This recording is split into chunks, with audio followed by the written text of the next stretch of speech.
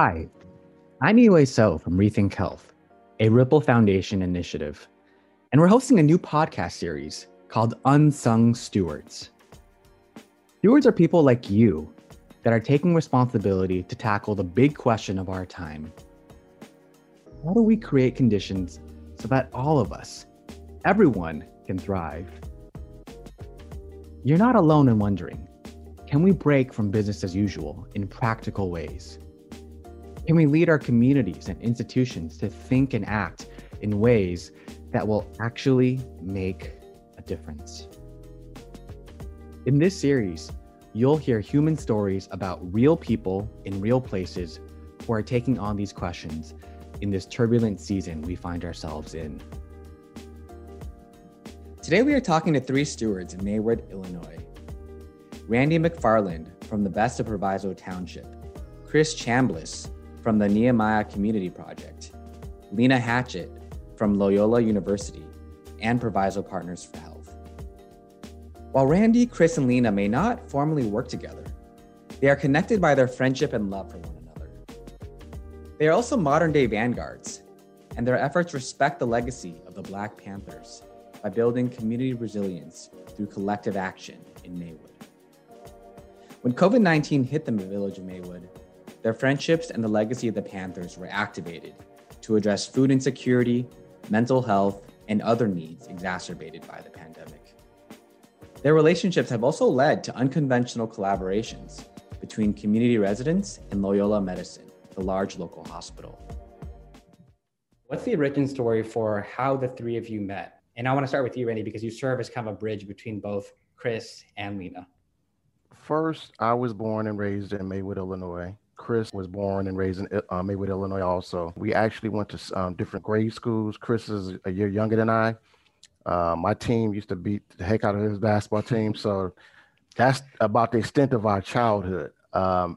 Once I graduated from grade school and went to high school, I never saw Chris again until probably my sophomore year of college. First year of my sophomore year of college, walk into practice, and there he was, the new freshman on campus. So he was my teammate in college. We formed a bond. And then after college, life happened. Like I started working full time. Chris got married, had his family, and we kind of we lost contact for quite a long time. And then somehow, I don't remember how we got back in contact, but Chris and majority of all my college teammates, we got back in contact with each other, and we realized, we like brothers. Me and Chris had a passion for our community, the hometown that we grew up in. So when we came back together, I was already volunteering in the community. Chris had already had a heart for the community. So we decided to work together. We established a foundation called Best of Proviso Township, and we decided to be impactful in our community. Now with Lena works for the local hospital, Loyola Hospital. Lena has a real nurturing and empathetic heart for the village of Maywood. Anybody who has an empathetic heart towards the village of Maywood is a friend of mine. I met Lena at her farmer's market. She used to host farmer's market on the grounds of our local library. It was really important to her and her organization, Proviso Partnership for Health, to ensure that the community eradicated being a food desert. Majority of the community, majority of residents in our community, ate fast food and didn't have fresh fruits and vegetables. And Lena and her farmers market, they was there every Saturday or once a month, and that's how we met. And I heard about her, but when I met her, she lived up to everything I heard about her.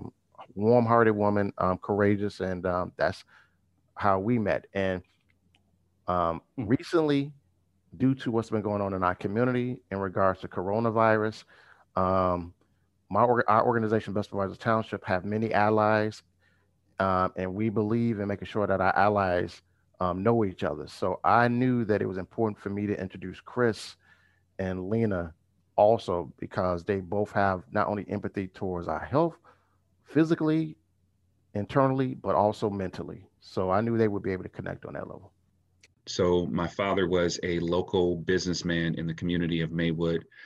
Prior to pastoring, he owned a grocery store in the 60s, late 60s, and he also owned a fish market simultaneously at the same time. So my mother would be at the grocery store, my father would be at the fish market, and he also had a full-time job with an international company at the time.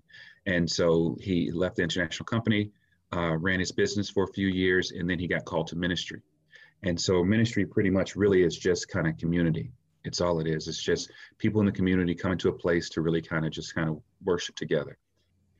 With the background, I discovered early on in my childhood that there was a portion out of the book that I read, right, that I really kind of anchored my company in. And it comes out of the book of Nehemiah, which is 2:17, 18, and 19. And it talks about really just what we're doing here today is there is a need in the community, right?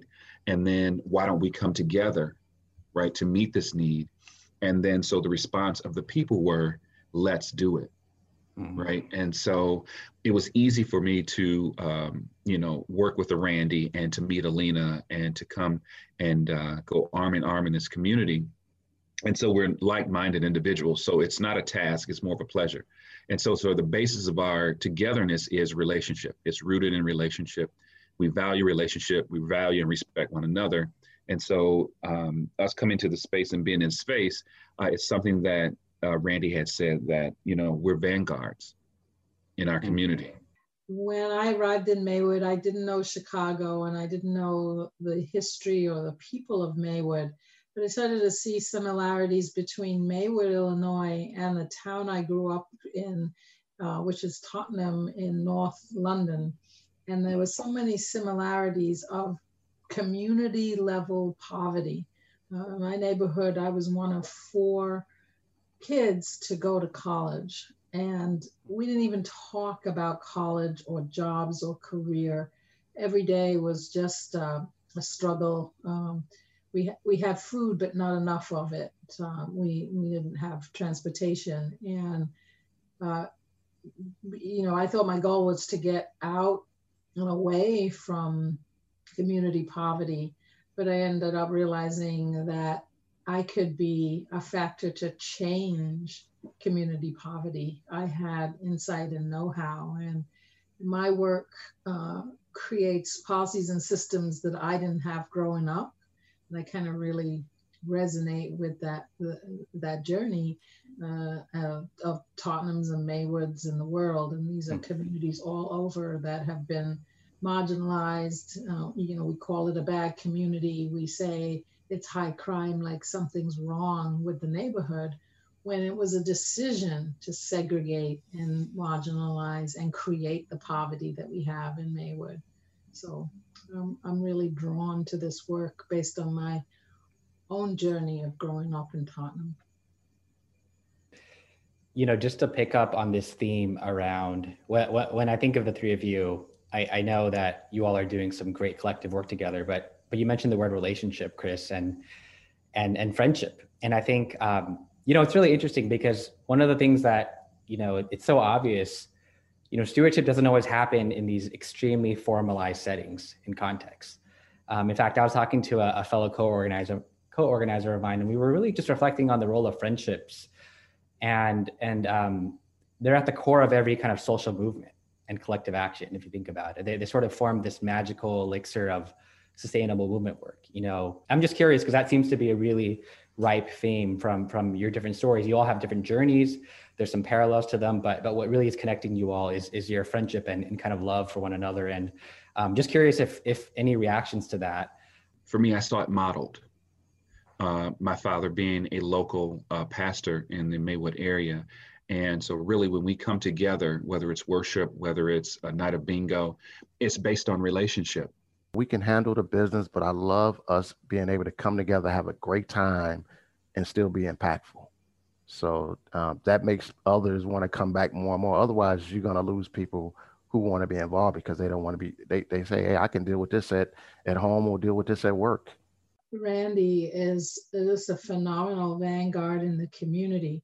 When I arrived, not knowing Chicago, not knowing Maywood, and not knowing what to do about the poverty issues. Like some people just work on food, or they just work on hypertension. And I had to figure out how I could make an impact and didn't know how. And I would come and call Randy and ask for help. Randy doesn't talk about it, what he's doing, he does it. And he's so well respected in the community because of his integrity and love. And that speaks volume. So I would connect with Randy to learn, ask advice, get an understanding of what should I be doing as a university and hospital? How can we be helpful? And he was willing to share that. And to do this work, you need to have a sense of love for the community and the people that are in it. When it comes to institutions and community, there's titles and there's work and there's roles and there's funding. All of those structural things are just pieces of it. If you don't have the person-to-person connection, trust and integrity, none of those things can help you. I want to shift into a time of storytelling. How did you respond to support the residents of Maywood when COVID-19 hit? Overnight, we lost a year of funding with no preparation, no warning, and we were going to lose all our staff and all of the efforts that we'd already been investing in, which was delivering food to the most vulnerable. And I'm on a call just like this one where you're sitting there and you don't know what the call is about, but you just can't imagine that you would lose all of your money overnight. And they said, sorry, COVID, we're going to have to shut this down as of now. And you freeze. And I was speechless. I didn't talk. I just sat and was frozen. But luckily, our coalition is built on hope, possibility, and the other partners on that call texted me while we were still in the meeting, and it was a hospital partner, and they said, let's meet right away and see what we can do. And they pulled me out of that frozen place because we don't have the time, we don't have the luxury of being hopeless. And they were already mobilizing of what we could do collectively as a community to keep the work afloat before we got out of the meeting to hear that we'd lost our funding. And we talked and we rallied and we leveraged each other's support to keep all our staff. Not only did we not stop work on food insecurity, we were able to mobilize to 5 times larger to reach families in need. And it's that mindset that the three of us have of resilience and supporting each other to get things done. And PP4H has that, and Best of Proviso has that, and Nehemiah has that. We, in less than 6 months, we had recouped those funds. We didn't lose any of our staff. Some of our part-time people said, put my money, don't pay me so that we can keep the full-time people. Who does that? In the beginning, you remember, you go to the stores, the shelves were empty like it was World War 20. I mean, it was nerve-wracking for a lot of people who never been through something like that before, never thought of the worst case scenario, especially for our seniors. The one thing that I definitely remember is our first food distribution. When January rolled around, me personally, I already had the confidence in our organization and our coalitions that we was going to be able to provide for the families. I know our township is grassroots. Our village of Maywood is grassroots, founded on grassroots. I knew there would be no donations. But when you see multiple food pantries closing down, because keep in mind, nobody understood this coronavirus. So food pantries were being operated in a manner where people had to actually go into the facilities to get their food. Nobody wanted to be indoors with tons of people. So lo and behold, the coalition that we belong to, the Proviso Township Food and Resource Coalition, and that's us and multiple churches and other non-for-profit, we decided to do the grab and go. Drive up, we have grocery bags waiting on you, put it in your trunk, and then you take off. keep your social distance. I remember the first day that we had our first food distribution. This young lady walked up to our food distribution, and she ended up telling one of our volunteers that she had COVID. She walked up. Now, obviously, everybody's a little nervous and everything, and our volunteer had to quarantine for 14 days, and she quarantined for 14 days. She has 4 children. In the beginning, there was a lot of um, fear, a lot of unknowing, and once some of us food distribution, some of the food distributions um, stayed and got the resources to the communities, I think everybody nerves start calming down. Hmm. And then not only when we was able to add food distribution, but then when we were able to finally add PPE, the masks, the hand sanitizers, the toiletries. You remember how toilet paper was like gold back then? Yeah. I'm not Superman or anything like that. I was a little nervous because nobody can give us definitive answers about coronavirus. What was familiar to me and for me was those things that are not seen, our mental health. What was that looking like for our community, right? So if I'm already struggling with anxiety, if I'm already struggling with depression, if I'm already struggling with these things, now COVID is now compounded. And even now still, helping some of the young people that are still texting and calling and saying, hey, I need to talk this thing out. I have friends, I'm tired of being indoors. I'm tired of, e-learning, all these things that are very, very, very real that we didn't have answers for. While not being the expert, I just knew that it was important to be human. Yeah, no, that's beautiful. And so what I'm hearing is, you all are kind of wearing different hats and playing different roles, but all kind of coming together and saying, how can I help? Randy, you were really tactically focusing on the ground. Like, how can we do this safely? How can we continue to give food out and toiletries and PPE during this time so that our community can continue to have food to eat? And Chris, you were thinking about the mental health piece and how do we actually support one another during this very anxiety-inducing time for all of us. And then Lena, kind of thinking about just what to do when a funder pulls out that much money. Like, how do you continue to go on, and how you all were in different places problem solving together, but that allowed you to kind of keep the community, continue serving the community. And I guess my next question is if any of you have a particular story about a specific person or a family. You don't have to say their name, but whose life you've touched in this time and that you've served as a result of your collaboration. There's many families that pop in my head, but there's this one foster mom in the village of Maywood. She's a foster mom of six children. She's also battling breast cancer. We make sure that she have any resources they need, whether it's food or whether it's mask. She got one of her foster sons is kind of a little young hothead. So I've kind of taken him under my wing and mentor to him to try to help him understand of being more of an assistance to his foster mom than battling her, be more of an ally in your household. So helping her to raise the children is not just helping her, but it's really helping our community.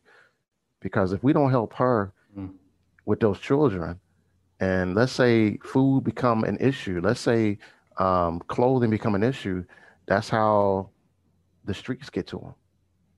That's how the drug dealers get to them. So we got many battles that we're fighting. We battling many temptations. It's a game of seduction.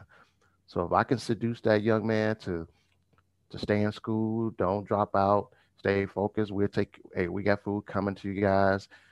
We can help you get a part-time job or don't worry about the clothes. We got donations coming, but you do your part.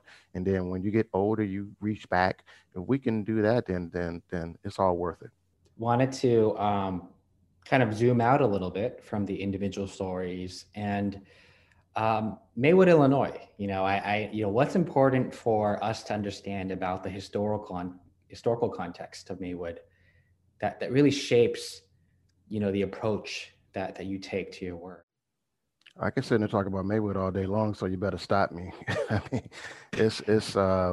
no matter where I go, if I move to a different country, island, whatever, I'm always going to be connected to the village of Maywood.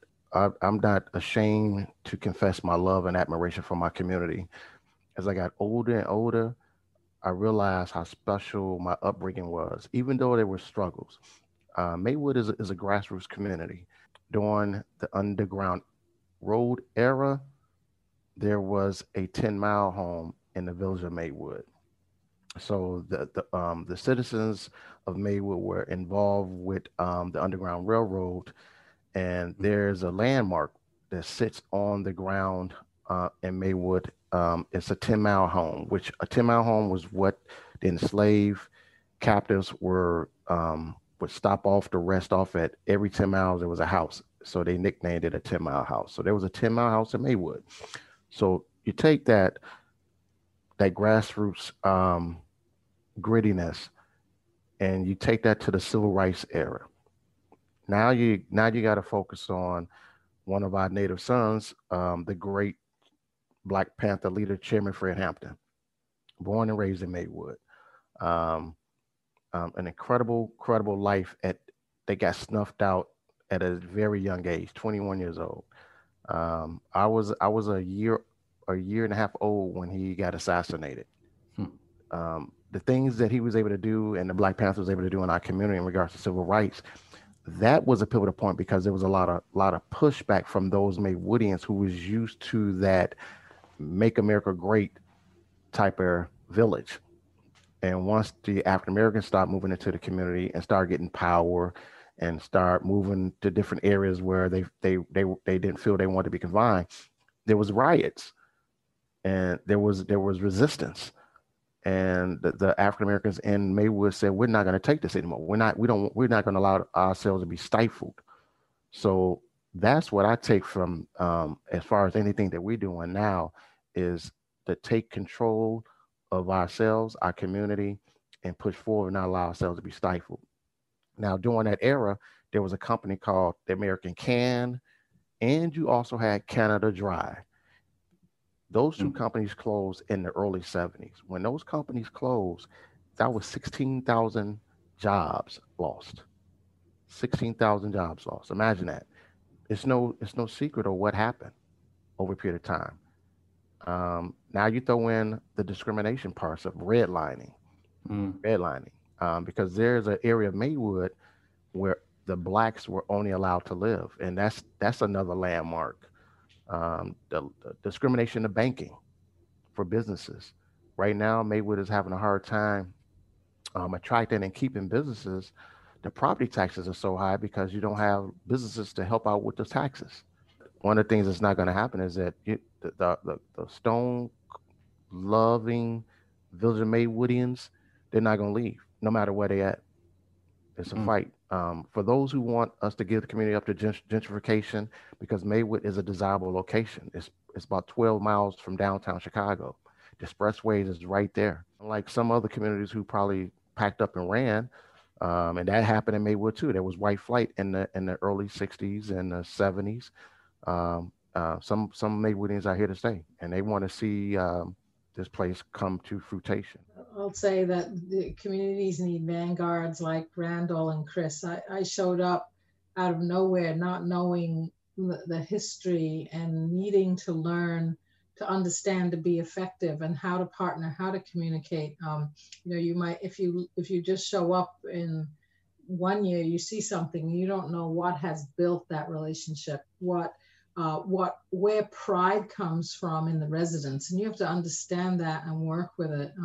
As a faculty at a university in community, I am learning how to serve and how to bring value to community mobilization that's already been running and a history. I'm a part of the puzzle, but I didn't start it, I didn't create it. Those people are rooted in the history and the future of Maywood.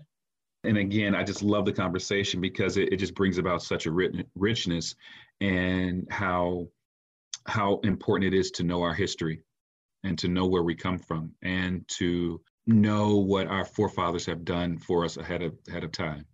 And so while I still have living Black history, my father's 91 and he's still living even through a COVID.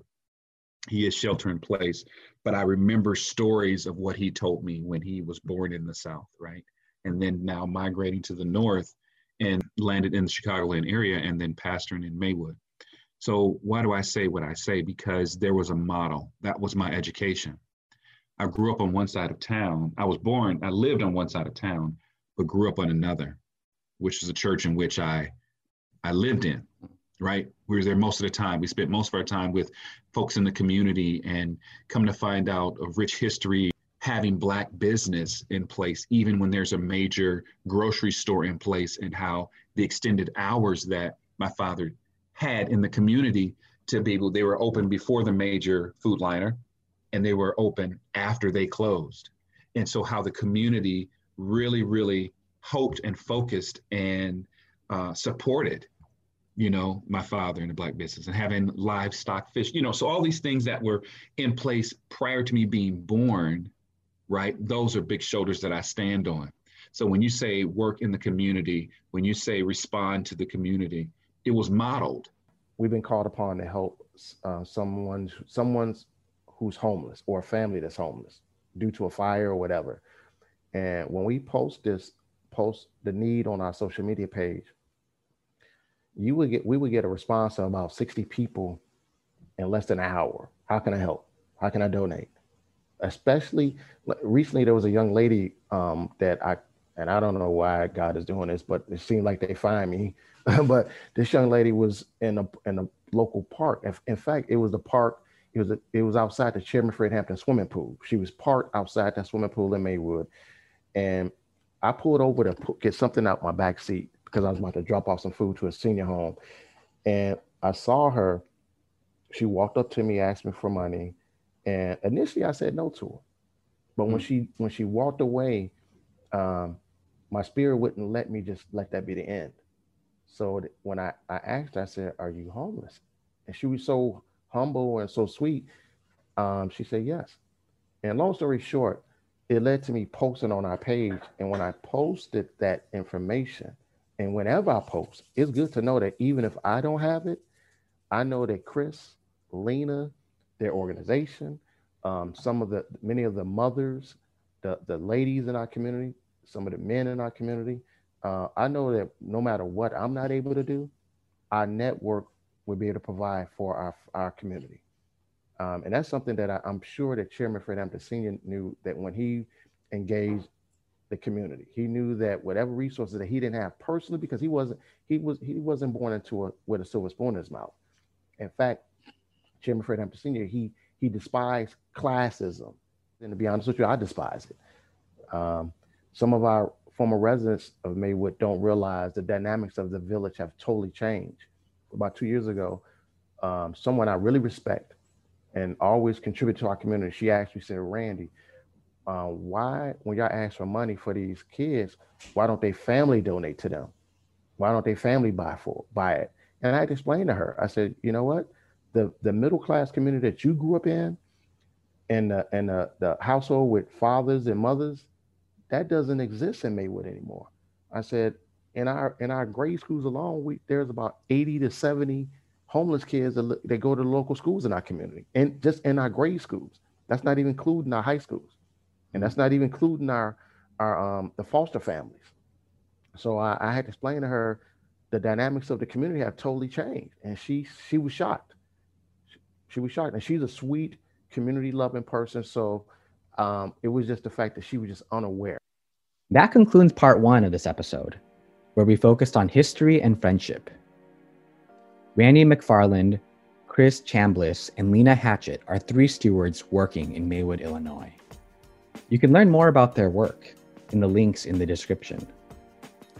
In the next episode, we will continue the conversation with Randy, Chris, and Lena, digging into the possibilities of unconventional collaborations between Maywood residents and their local hospital.